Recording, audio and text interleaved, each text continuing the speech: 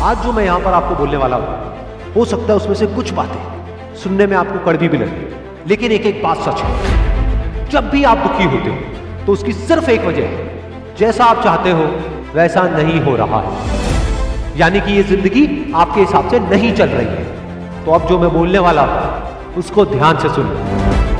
क्या जिंदगी ने ठेका लिया है आपकी सारी ख्वाहिशें पूरी करने का?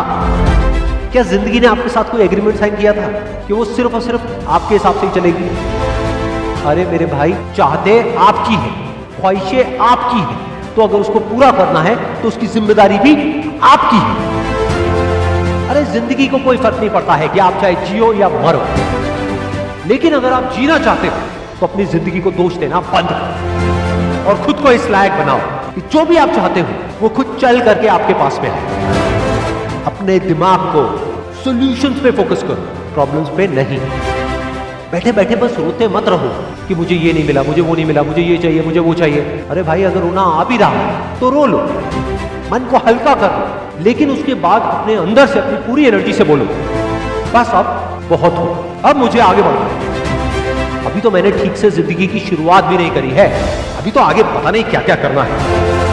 आपके अंदर ताकत की कोई कमी नहीं है, बस उस ताकत को पूरी तरह से समेट कर इकट्ठा करना है और एक जगह पर फोकस करना है। और याद रहे, फोकस रास्ते पर करना है, मंजिल पर नहीं, क्योंकि अगर मंजिल के ख्यालों में ही खोए रहे तो रास्ते से भटक जाओ। लेकिन अगर ध्यान रास्ते पर रहा तो आज नहीं तो कल मंजिल को जरूर पाओगे।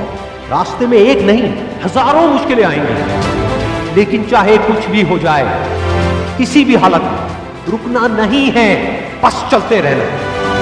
अगर कभी थक जाओ तो कुछ देर आराम कर लेना, लेकिन किसी भी हालत में रुकना नहीं है, बस चलते रहना। कभी गुजरा हुआ कल तो कभी आने वाला कल आपको रोकने की पूरी कोशिश करेगा, कभी रुलाए तो कभी डराएगा, लेकिन आपको रुकना नहीं है, बस चलते रहना है, चलते रहना है, चलते रहना है।